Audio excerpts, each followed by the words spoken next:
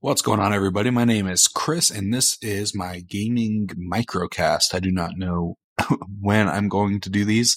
I don't have a set schedule or anything, but I just figured I'd give it a shot, so why not? It's not like I have anything else to do. So, in this, we're going to be kind of going through a little bit of the gaming news, giving my opinions on things, and stuff like that. So let's get a few quick news bits out of the way while I have the time. Marvel's Avengers confirms that Hawkeye is going to be the first DLC character in the Avengers PS4 game, which I find a little bit disappointing. It is kind of a shame to me that they're releasing DLC characters before the game's even out. I really don't like that.